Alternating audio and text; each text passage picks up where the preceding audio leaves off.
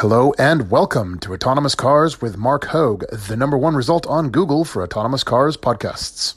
I'm Mark Hogue, a California licensed attorney, a 2X startup founder, a UCLA Bruin with a background in engineering and an economics degree, and twice a week we'll be discussing the products, tech, law, policy, and societal impacts of autonomous cars as they bring about the greatest step change in humanity since the Industrial Revolution.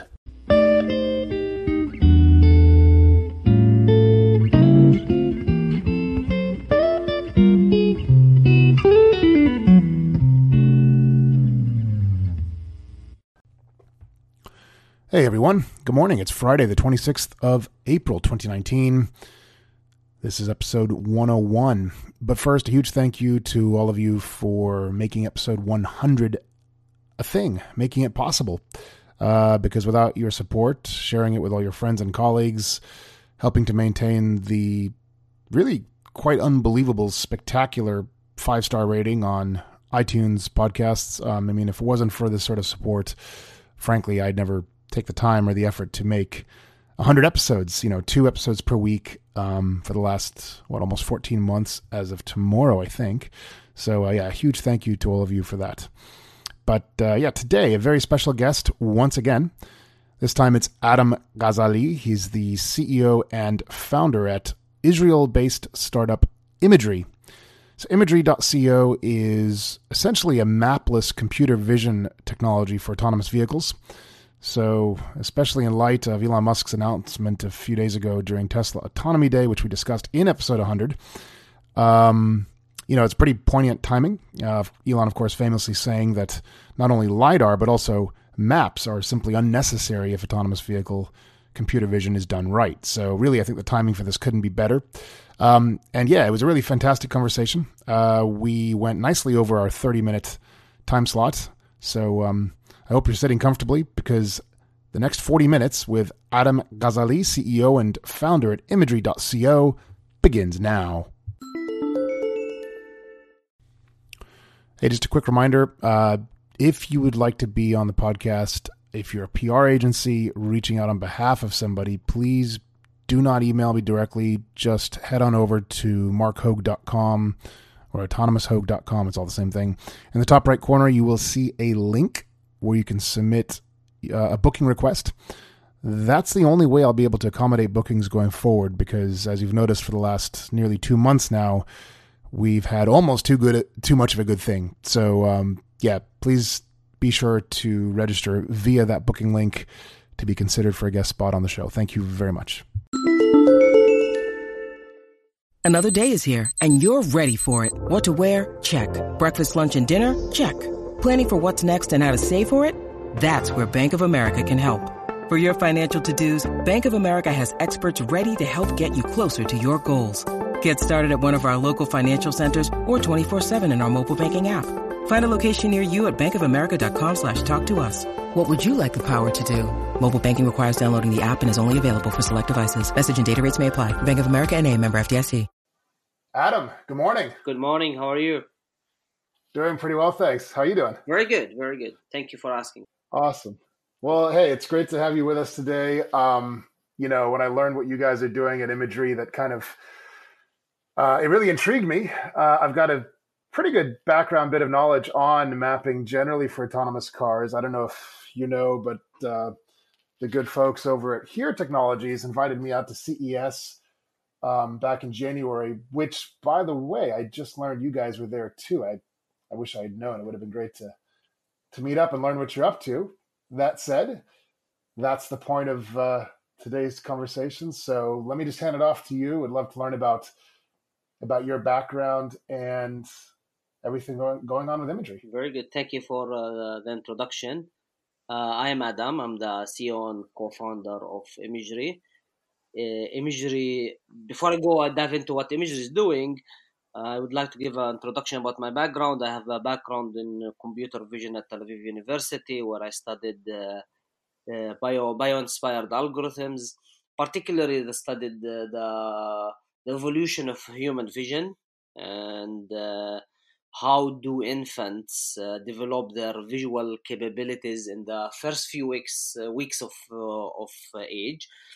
So basically, we were strapping cameras on top of infants and babies, and just to have a look at the kind of data that those infants required. It was a very interesting research in which we learned that our visual processing or visual recognition at the beginning of our lifetime as human beings or primates probably begins with the fact that we associate visual recognition, so knowing our mother's faces or our parents' faces with other cues such as smell, which are far much stronger when we're born, or hearing.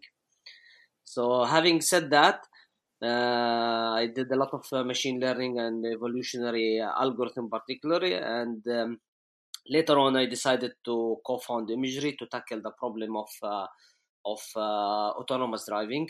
To me, it seemed unnatural that the way that in order for us to drive an autonomous car, we need to be in that location before and then build this high definition 3D map and enable a car, and then we're able to enable the car of driving.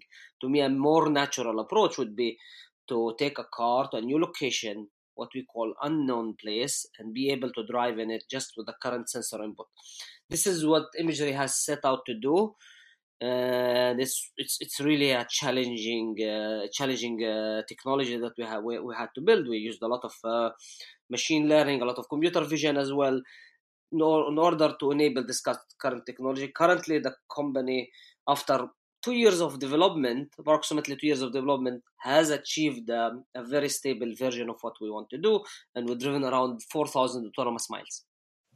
Okay, so let me take a step back for just a second to kind of get a sense of context for everything here. So, I mean, I'm hearing a lot of things, and I want to make sure I really get it spot on, not just for our listeners, but frankly for me, for myself personally. So I recently had the chance to speak with Blair LaCourte from AI, and the background, the inspiration behind their work seemed at least somewhat similar insofar as trying to model autonomous vehicles' vision capabilities off the human visual cortex. The idea being to merge 2D camera vision with the 3D data from LiDAR. But in this situation, what you guys are doing with Imagery, my understanding coming into this call was that you're trying to bypass entirely the need for any sort of mapping, or alternatively, that you are effectively creating maps, but simply with camera vision. So I think I'm missing something here. So can you sort of help clarify and get me on the right path? Yes, our approach is a mapless approach. So basically, what our car is constantly, while driving autonomously, trying to do is reconstruct a 3D model from the environment based on the current sensor input. It's not a map based on, in the traditional sense of a map that has been built using GPS, or there's no GPS coordinates. It's a realization of the current environment. It has the ability to understand the road network in real time, and that's what is really the most challenging. And basically, the main difference of any other sensor fusion approach that other competitors are doing is that they use a pre-built humanly annotated map. Our approach doesn't include, it's a generated map. So basically, I'll give you an example where that was actually one of my questions. Exactly, is there a human layer on top of this? It sounds like no. No, there's no human layer. When we in the development stage, there's a lot of human input, in which we teach the algorithm to generate this realization of the world. But further than the training stage, going to a new location wouldn't require human input. So there's no map. Our goal is to not ever needing to do data collection. So our car will be trained in Tempe, Arizona, where it is now, and will drive in Palo Alto, California. And this is the goal, and cool. where we're going to. So let me take a step back then. So there's this overarching there's this belief, I should say, that mapping is at least generally perceived to be a necessary condition for autonomous cars. Here, you're then throwing that idea completely out the window, saying, no, if we've got sufficiently good visualization capability, we don't need onboard or even offboard mapping at all. The cars will be sufficiently capable to make sense of the world. Yes, and you are correct about this belief. When I started, so this is started huge. this company, I went to all the industry experts and the autonomous driving industry leaders, and I said, this is what I want to do. I said, wow, it's really ambitious. It's very useful, but it's quite impossible. Like we'll never be able to achieve it. And that, has given us a lot of motivation to pursue this technology. We've proven that it works through driving at a very hard road at Arizona State University. It's inside the campus. The university is home to 80,000 students, so there's a lot going on. And the company has shown that this is indeed a feasible approach. There's a long way to go, though, which is to generalize many different roads and to generalize larger areas. And this is something that we're working on. But we do believe, however, that the science of what we're doing has been proven, and the rest is engineering, complex engineering, but still engineering. Okay, and to be clear, the technology is camera vision, right? So there's no sort of 3D space cloud that you get with LiDAR. Is that correct? There is a LiDAR. No, we do. Oh, there is. Ah, okay. For some reason, I thought it was just camera based. Okay, got it. Well, the primary sensor is the camera. The LiDARs are used for objects and distance calculation of objects. And 90% of the system is, I would say, relying on the camera. However, the LiDAR is used without a map. There is no map. So there is not even a LiDAR map. It's just the current realization of the LiDAR on the image. So this is a vision-based approach based on the current vision. There's no, and the main differentiation is that someday, some point, this method will be able to go to a new city, to a new location, and be able to drive. Yeah, no, I get the promise and indeed the premise. So just thinking obviously about, say, Tesla, right? So they famously don't use any LiDAR at all. Obviously everything's camera vision, but even with, and as far as I know, they're not generating any sort of mapping, but they do certainly cross-reference. I could be mistaken. I think that they cross-reference whatever the cameras are seeing with onboard mapping data, right? So obviously the camera can see a roundabout up ahead. The map says there's a roundabout, probably slow down. As an aside, actually, it doesn't really seem to work through roundabouts at all. But in any event, that's it. I mean, there seems to be some similarity in terms of, right? I mean, but you're not using any sort of mapping at all, is what I'm hearing. Like, not at all. Not even to cross-reference and to validate what the cameras or the LiDAR are saying. We are using a very high level and a very low end map for navigation. We do want our car to go to a specific location that we instructed. Of course, for navigation, yes, but beyond that. Yes. That's the only thing. That's the only map that we're using. And from my knowledge about Tesla and my understanding of their system, that they're also using a high level mapping, high level low end mapping. That's not for actual driving task, but for cross-referencing probably is the correct term. But their approach is a truly vision-based system. However, it only drives on highways currently. And our system has managed not only to drive on keeping a lane on a straight road, but also crossing intersections, making roundabouts, negotiating left turns. And this is, from my point of view, is a huge jump over what we see currently in the market. Okay, got it. So this sounds like a really big deal. I mean, obviously, the end game is to presume a future where the AI on the car, the camera vision is sufficiently advanced that you shouldn't need to rely on, well, certainly additional mapping data, and indeed that eventually camera vision should be good enough that you wouldn't even need LiDAR eventually. You just mentioned that most of the work done on your system, you said 90% is camera vision, not LiDAR. So that certainly seems to suggest that future. Definitely, although LiDAR is a great technology, sure, we see the technology as its current limitation. It has a huge amount of limitation. and it's not a mature technology in terms of frame rates and ranges. Computer vision cameras are capable of far much further frame rates, which are important when you're making a decision about a pedestrian running or stopping at a traffic light. And not only ranges, but also they are far more capable of being able to detect faraway objects. So a LiDAR could be at a maximum and unreliably detecting an object 100 meters away, but a high resolution camera can do 250, 350 much more easily. You just need a processing power to do it.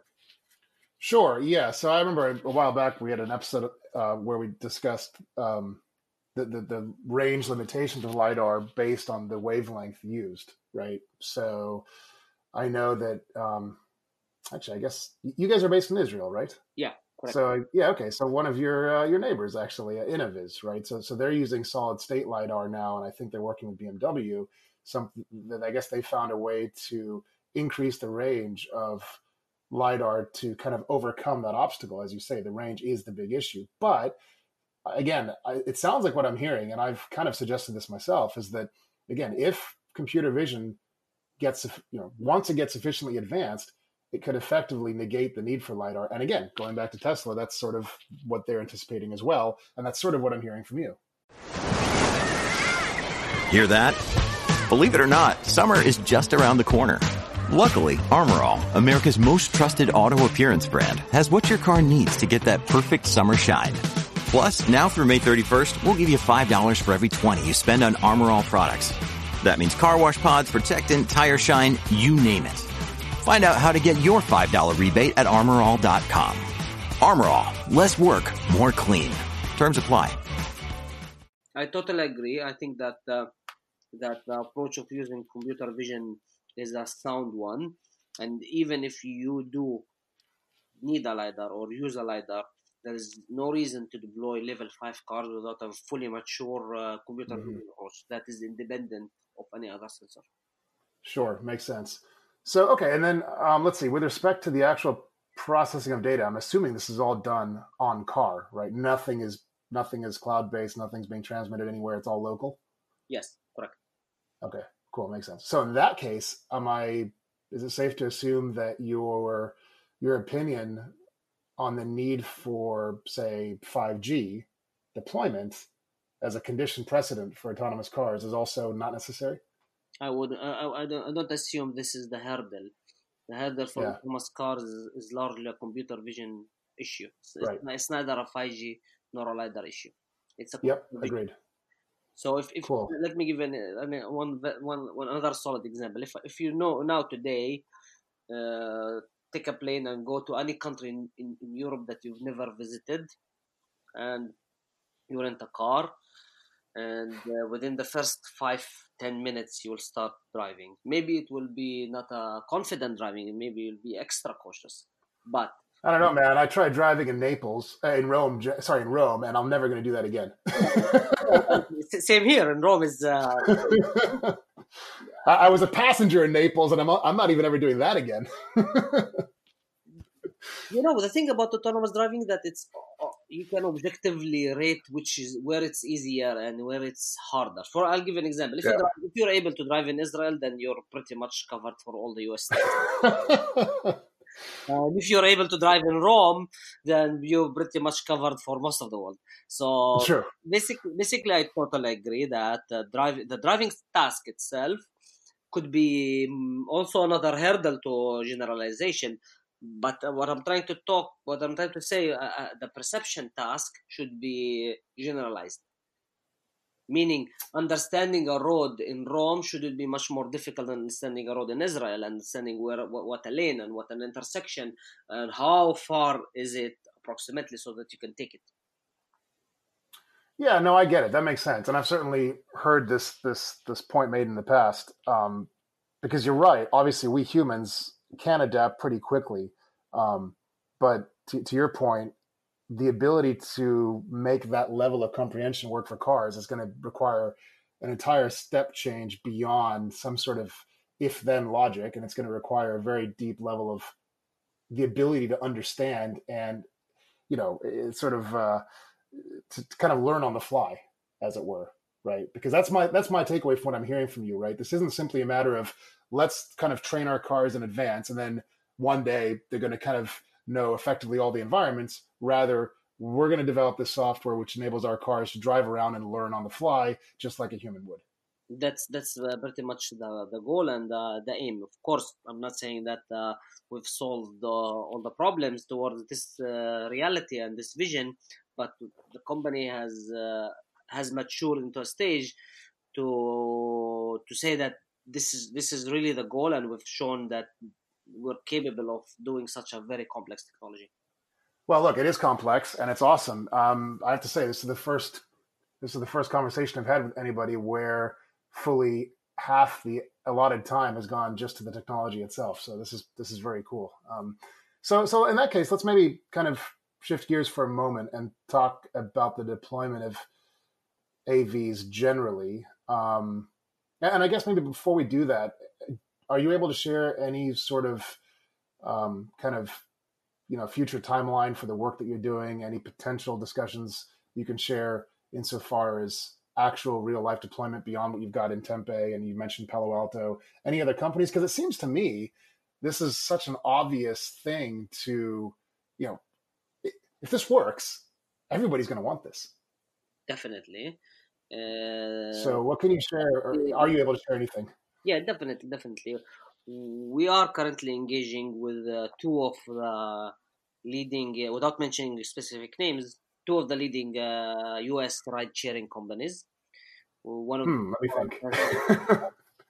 So two of them of the leading, and one of them is much more advanced than the other, and we're planning a deployment with this company at Arizona this year, and probably with the other in Palo Alto. So the timeline for it is to start actually taking actual passengers by Q1 2020. And to cover a large footprint of Arizona State University, we're talking the whole campus, which has hundreds of roads and hundreds of alleys and hundreds of, it's a huge campus. It's 80,000 students, and it has a huge neighboring and surrounding and dormitories. So we're talking about a huge deployment of and covering this campus by Q1 2020, and that's basically the kind of project that we're doing. The deployment is in a robo taxi, so basically we'll offer students and visitors to the campus to book our autonomous cars and take rides in the car from point A to point B. Got it.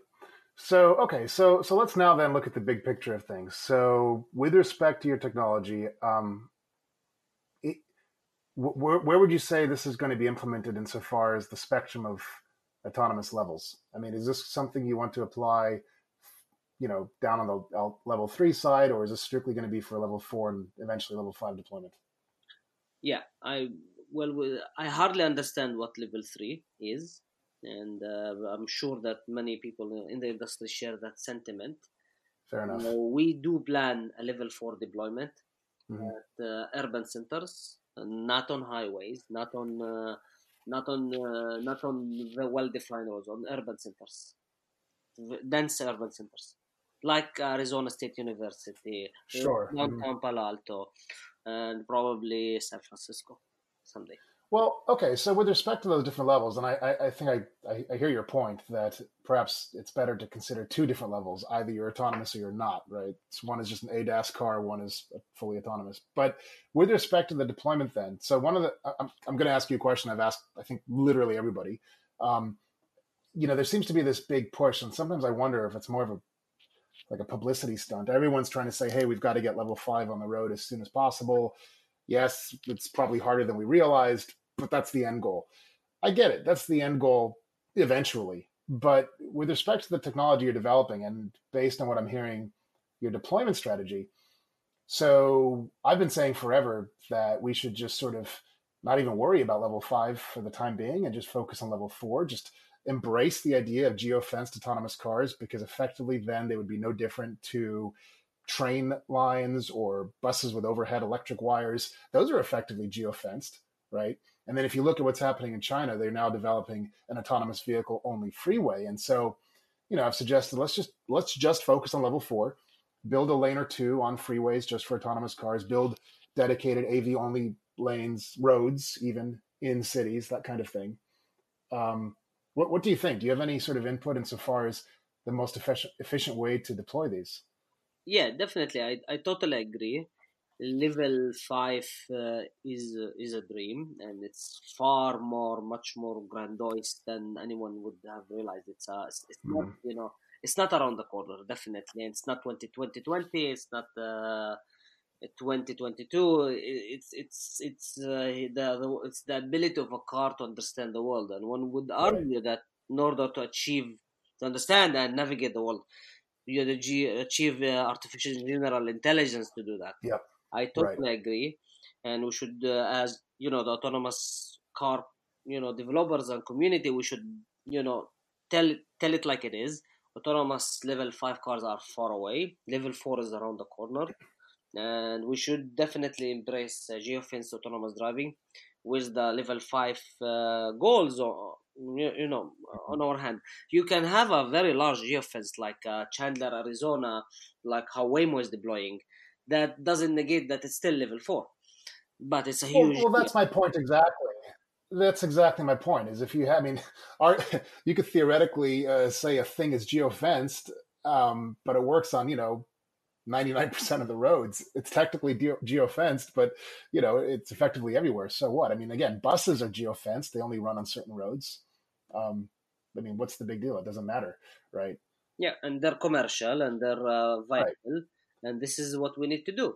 We exactly. need to understand what is how is it to run an autonomous car service, commercial service, and we need to do that quickly. Not as imagery. As a community of autonomous cars, and this is something we're very interested in, and the company is really pushing towards running a service. Well, to the point of running a service, I think that's going to be the big challenge, right? So one of the conversations we've had a lot on this podcast is this need to presume a future of car sharing and to the mutual exclusion of private ownership, right? So, and I think that's going to be the big phase shift that we need, right? To get people to embrace autonomous cars, because otherwise we're going to have more problems than solutions. I can't agree more. Today, we have very few data points on how people react with the fact of autonomous cars, but I don't have any bleak vision or anything. I do believe this is the future. That's why I'm working on it. I do believe that it's a very transformative technology, and it's going to change our lives. Think about how much space we can take back into our cities and use it for our children and use it for our lives, to improve our lives. I have a 1-year-old daughter that I very much would like her to live in a city that has 10% of the current cars. So much space is wasted, so much fuel emissions, but we're not really living in our cities. They are cities of the cars, and I take my car to work every day, and it's only me who's riding this car. I would love to have an autonomous car take me, and it would definitely be a ride-sharing kind of platform. I wouldn't need to own it. Mm-hmm, mm-hmm. So 2 thoughts that came to my mind just listening to you that I want to address. What happens, by the way, any bleakness that I may express is actually due to my extreme enthusiasm that I share with you for the deployment of these things. If I ever sound bleak, it's because I get concerned. I don't want additional roadblocks in the way, as it were, But what concerns me, though, is this sort of interim stage, right? So I think I mentioned a few episodes back that I was driving late at night on the freeway. I was getting pretty sleepy. It was a 1-hour drive from Palo Alto just beyond to just beyond San Francisco. And I was thinking, I could imagine if I were in a Tesla, it would be easier to get more sleepy. right? And so this then leads to the discussion on the mandate for driver monitoring systems. I then just heard this morning that it looks like Europe is about to mandate ADAS systems generally for all cars. I believe by 2021. I've got to look into this some more. But it seems to me then that in turn must mandate driver monitoring systems as well. I guess this is kind of a roundabout way of asking, what do you perceive this interim stage is going to be like? Do you share my concerns that it could be potentially challenging and indeed risky if it's not done right? And should these things be mandated? Sorry, that's a super loaded question. Take it how you like. All right, very good. When you need mealtime inspiration, it's worth shopping Kroger, where you'll find over 30,000 mouth-watering choices that excite your inner foodie. And no matter what tasty choice you make, you'll enjoy our everyday low prices, plus extra ways to save, like digital coupons worth over $600 each week. You can also save up to $1 off per gallon at the pump with fuel points. More savings and more inspiring flavors make shopping Kroger worth it every time. Kroger, fresh for everyone. Fuel restrictions apply. Well, you know, one of the things that if you are a startup, especially a startup in the current day of age, that sometimes you know, it's far much better to run a company with a clear target. Agreed. And autonomous driving, it sets the level of how good you need to be. ADAS does not. Autonomous driving does not, and it's easily abused as a term. The problem with ADAS that you could have one warning per 100 important warnings, and it still be useful, but there is no way to really tell how good it is. Those systems are really hard to use and hard to test, and you know, the proof of them improving is not that strong. You know, it's not that strong. You know, of course, definitely ADAS is a good technology. I'm not trying to say it's not a good technology. However, it's not clear what is it that you need to do in order to succeed in this market. And with so many companies and very strong competitors in the field, we decided to focus on a different target, which is fully autonomous. And so this is my point of view on ADAS. I believe that in the next few years we'll see more of it coming into our cars, and we will develop and adapt our vision based on the data that we see on the road. Makes sense. With respect for your time, just a heads up, I know we're approaching on 30 minutes here. I did have one question I wanted to ask you. So, especially considering this admittedly awesomely unique vision, pun not intended, that you guys are developing for the future, it raises the question, the need for backup systems, right? So I've often made analogies to aviation, where of course aircraft have triple and even quadruply redundant systems in some case, and you know, system X is totally separated on a totally different bus to system Y and this, that, the other, right? So it was, you know, but the concern is there's a presumption that of course autonomous vehicles will need the same sort of backup systems, because obviously, on the other hand, by definition, doesn't that necessarily mean we're going to have I guess at least a linear, if not even a super linear bump in cost? And if so, how does one kind of skirt that issue? How is that handled insofar as market deployment? I tell you how we handle it in the company. We look at the problem of object perception I'll take the problem of object perception as an example. The need for a car to understand a pedestrian, a car, or any other objects in front of it. So our approach is to have backup. So we're using slightly different cameras. Some work better with sunlight. So some work better with shades. And we're using also different sensors. And each system is developed independently, meaning that if we detect a person in one of the cameras, doesn't have to be detected in the LiDAR or so forth. So we do have backup, in the sense that we use different cameras, and we use not only different cameras, different sensor modalities and their fusion as well. So for the problem of object perception, which is one of the most important problems, because you cannot, you cannot hit somebody. You cannot, ignore this fact. Our approach is to develop these three independent modalities that are able to extract the realization of the world independently and combine them. And we're okay if we are with false positives, meaning if there is a person and there wasn't, that's fine. Sure. I'm okay. Be conservative, in other words. We're okay, and we're making sure that we get more false positives than false negatives. I'm not saying we don't have any false negatives, but we're learning how to reduce them significantly as we grow as a company, as we experiment, as we learn how to get better with this problem. Sure. Do you have 5 minutes more? Yeah. Great, because this just triggered two other things I wanted to ask you. First, though, as a quick aside, with respect to false positives, though, so I had a rather scary experience once test driving a Tesla with autopilot, where it was driving in the shoulder lane of a street in San Francisco, and I guess there was some plants in the median, like the center divider, right? And for whatever reason, I guess the car thought that was a thing it should avoid, and so it suddenly slammed on the brakes. The car behind me, of course, almost hit me. If ever there was an example of I was going to say corner case, but I'm not even so sure that even qualifies as a corner case now that I think about it. But in any event, it's a funny sort of example, I think, where false positives can nevertheless be actually more harmful than the alternative, right? In this specific case, you're right. Yeah, it's sort of weird, though, I guess.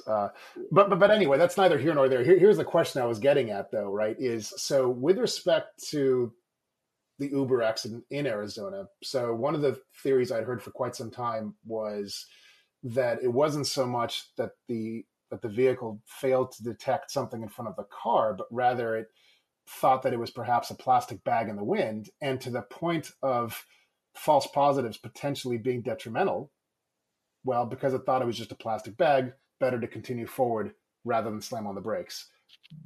What do you think about that, especially insofar as, from your point of view with imagery, how you guys would tackle this? Yeah, definitely, sure. So we do definitely give a lot of that, spend a lot of time thinking about that. It's a very deep question at the heart of what we do.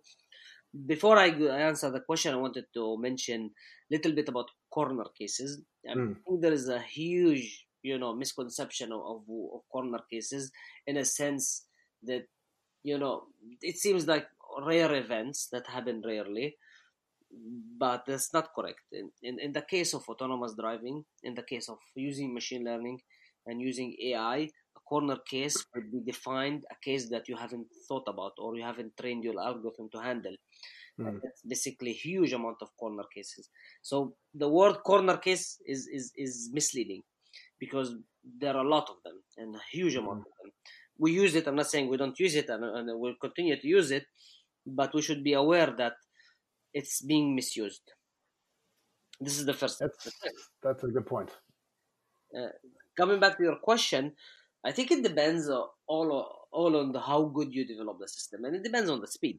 So, as human beings, when we're driving down the highway at a high speed, if somebody jumps in front of you, out of the sudden, you will hit them. This is there's no way. Physics doesn't allow you to avoid this object, and if you are going to change path, you are subjecting yourself to a far more dangerous situation in case that you don't have time to check the road in parallel to you. We're talking about high speed. Sure. So what we do as human beings, we have an assumption that the road is clear, and even if we detect like a shadow of things that's happening in front of us, we assume that it's going to clear. Of course, if it becomes really obvious, then we slam the brakes. And this basic assumption is what allows us to speed.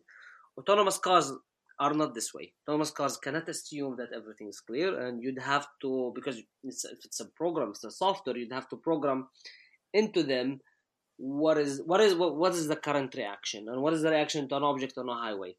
And what there are two potential ways that we're experimenting to solve this issue. One is using reinforcement learning, a specific set of reinforcement learning that combines tree search methodologies such as Monte Carlo tree search or A-star. And in this situation of reinforcement learning, we're not writing the rules of driving, rather than showing the system, in addition to the rules of driving, showing the system a huge amount of data samples. For example, this tree or plant that you detected on the road, that enables the system, to make this assumption. To make this assumption that, of course, it's not in my way. Of course, it's not important because it's too small. Because it's and there's no hard-coded threshold to say how big of an object that needs to stop. It just on the speed and the current situation and the context of driving. These systems are very promising. They probably provide guarantees of at the current status. These systems provide guarantees of not hitting obstacles. However, they don't provide guarantees to obey DMV laws, and this is why it's really challenging to use them currently. But this is something that Imagery is working on taking these systems of using a learning-based approach for the driving task, for the decision making, to deploy it in the car in real time and to train them from research to a commercial stage. And they're not there yet. Reinforcement learning is not there yet. It's not ready to be deployed on the road. Got it. That makes sense. And I guess just to close it out then, the final part of this question related to what you just said is there any what value might there be to the vehicles on which you deploy your technology implementing vehicle-to-vehicle communication? So, for example, suppose that one car sees a thing and another car next to it does not. Might the vehicles be able to sort of help each other, augment each other's own vision, perception of the world based on those around it? Is that a viable use case, or is it potentially unnecessary? Well, this is a hard question because I'll give you an example where this is in my day-to-day job, I spend a lot of time cleaning out ill-defined systems. And I'm sorry if I'm going to say this is an ill-defined system. I'll give you an example where a car A detects an object in front of it, and car B needs to understand whether this object still exists or not. Right. So you would have to repeat the task. You'd have to be as good. So, could be potentially used for static objects. Things that we definitely, like a stop sign, like a line on the road that is not that clear, so a car has seen it in a different position, like lane markings that have been before and were deleted or partially marked. So, but again, these systems, we haven't given a lot of thoughts about these systems because the companies and we are focused on an encapsulated driving system. Sure, no, that makes sense. Well, Adam, obviously we've gone way over time, but a huge thank you for making the time. It's been a real pleasure speaking with you, and yeah, I'm pretty blown away by what you guys are working on. So certainly do keep in touch, and feel free to ping me, keep me posted on any updates. It sounds pretty exciting. Thank you very much, Mark. Yeah, it's my pleasure. Take care. Bye-bye. All right, well, that's a wrap for today, and indeed this week. A huge thank you to Adam once again for joining me for today's episode. And to all the rest of you, have a wonderful rest of the day and enjoy the weekend. I'll see you back here next Tuesday. Thank you so much for listening. Bye-bye.